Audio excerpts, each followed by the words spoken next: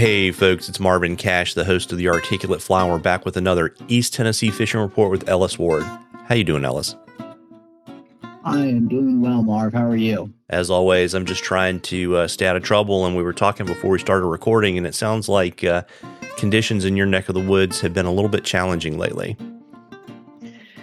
Yeah, as much as I think everyone, especially guys, want to say that fishing's always good, the midday lulls have been very present, and a lot of it has to do with just full sun and low water. There's limited bug activity, and it can be warm and a great, quote unquote, great day to be out, as some people say, but a bad fishing day. It's high pressure. There's some wind. There's a lot of wind in the last few days. And bugs don't like to come out. And this will be, in saltwater, having minnows present means that there's going to be fish that are going to eat the minnows, and then bigger fish that are going to eat those fish that eat the minnows. So on the trout stream, when the bugs come out, that's our minnows, and that creates a chain reaction of feeding activity. And without those, I mean, you can still get them going, but that to me is typically going to be in generation where you have a lot of other stuff happening. So we're getting some pushes of water recently, in the last couple days, and then actually today, tomorrow, and the following day, it looks like we're getting a lot of water on the Watauga.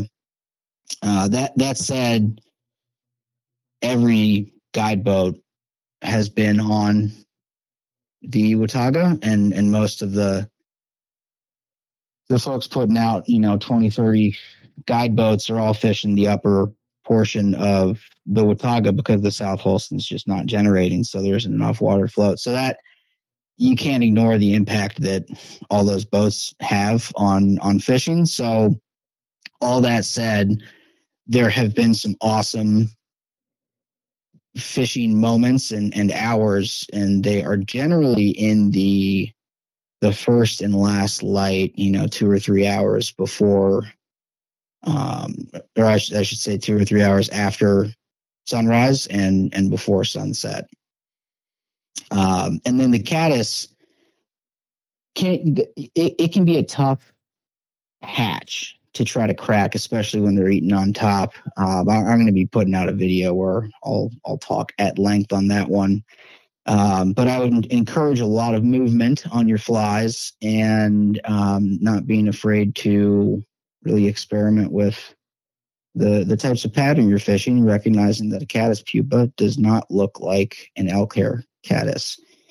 And lastly, I'll say that the mayflies are starting to, they've been going, but it's kind of tough to pattern right now. They aren't really in a cycle, but they are starting to come out in numbers, and just with the amount of food via bugs on the surface that's been present to the fish in the last few weeks, fish and dries and fish and dry droppers and not really needing to go down super far.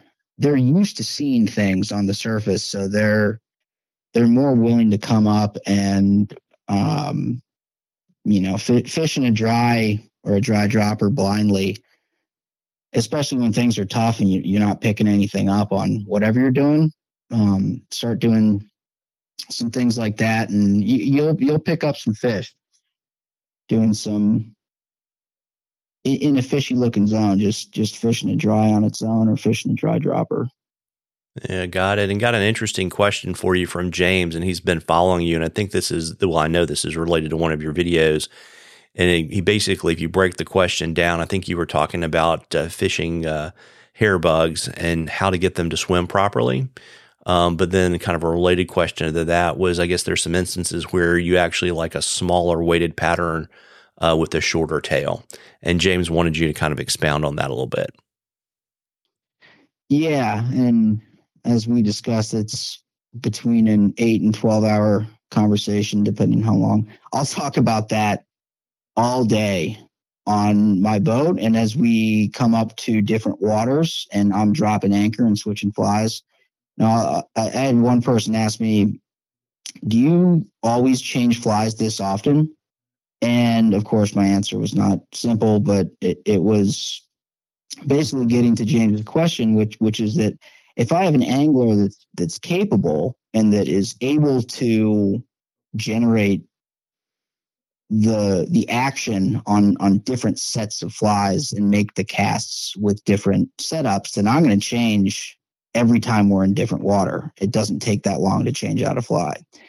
So what I was referring to, my decision-making process there, and I guess I'll caveat that with, am I absolutely correct? No.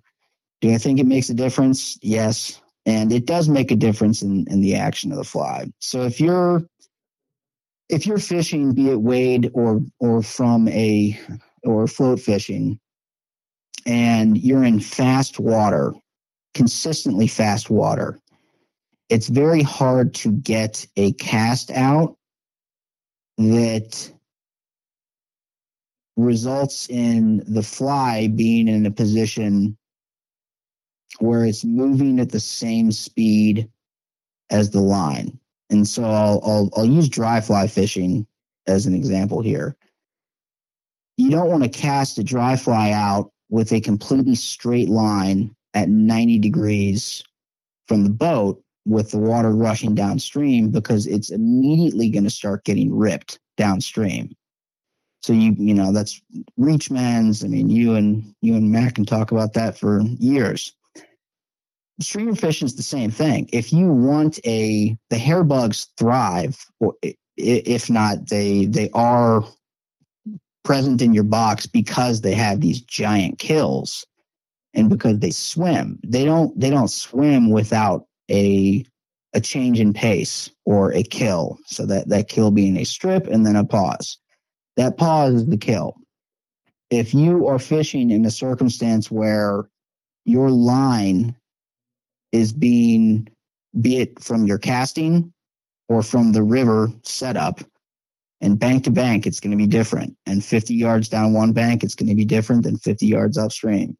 If you're fishing in a circumstance that your line is getting ripped before you're able to get it completely straight and moving at the same speed as the fly, then it's time to go to something simpler.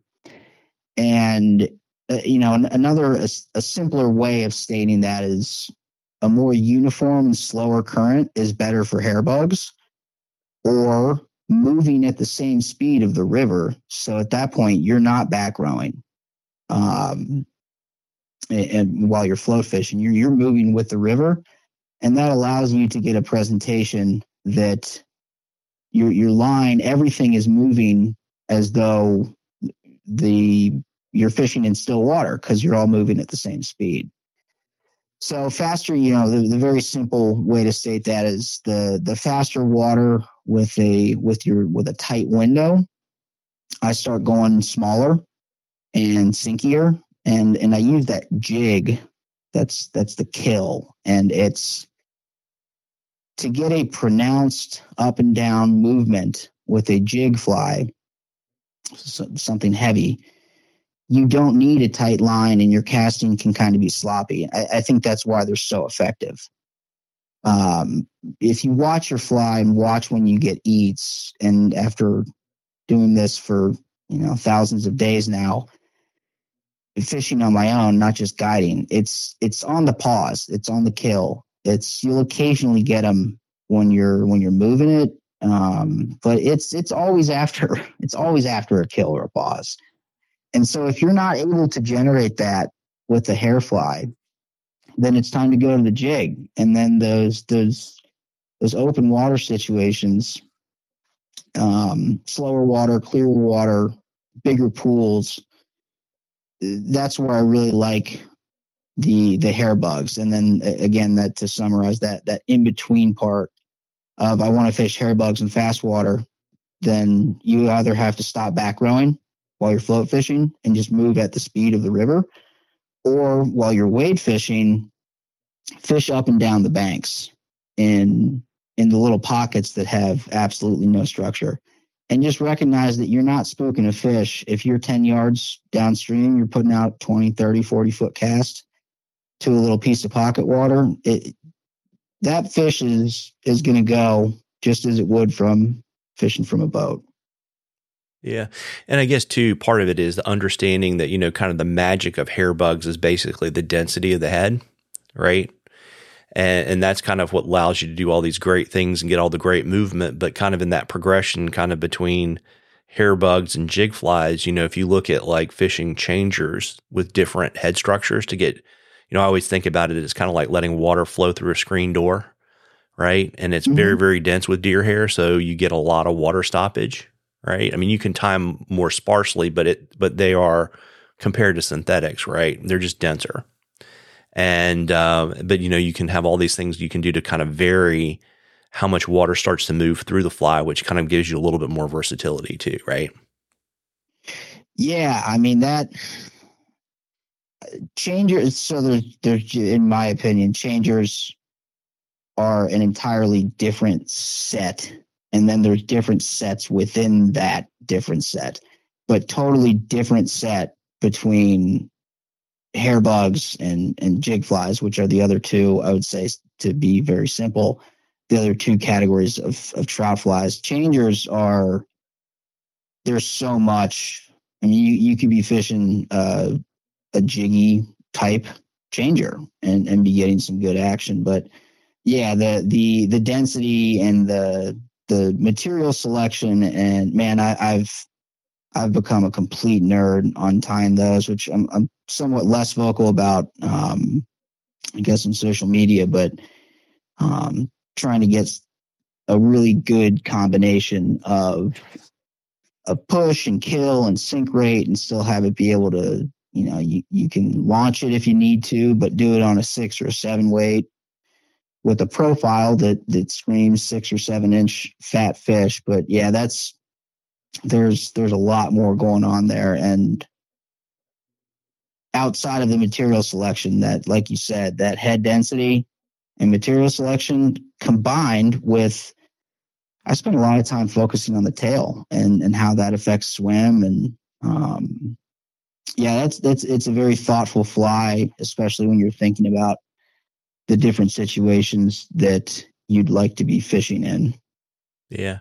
Well, James, I hope that helps. I mean, I think I almost opened Pandora's box when we started talking about changers, but we could talk about it forever. But I would say, the only reason I wanted to bring it up is I think it's important to kind of understand the kind of the hydrodynamics, right? Because that will, is like, Ellis, you and I talk about all the time. If you start to understand why, then you can start to solve a lot of these problems yourself, right? So, if you need a pattern that, lets a little bit more water flow through it because you need to fish it in a different way, just kind of something to kind of file away. But James, if we didn't hit us back. And, folks, we love questions on the articulate fly. You can email them to us. You can DM us on social media. If we use your question, I will send you some articulate fly swag. We're in a drawing for 2 days of fishing with Ellis and a night at the Watauga River Lodge. And Ellis, before I let you go, you want to let folks know where they can find you so they can book you and fish with you? Yes, sir. Website is elliswardfishing.com. It's also elliswardflies.com. And Instagram is elliswardguides. And the best way to reach me, contact me, ask me about the color of the caddis you should be fishing, or swim flies versus jig flies, anything between that and booking a trip with me is my cell phone at 513-543-0019. Well, there you go. Well, folks, you owe it to yourself to get out there and catch a few. Tight lines, everybody. Tight lines, Ellis. Appreciate it, Marv.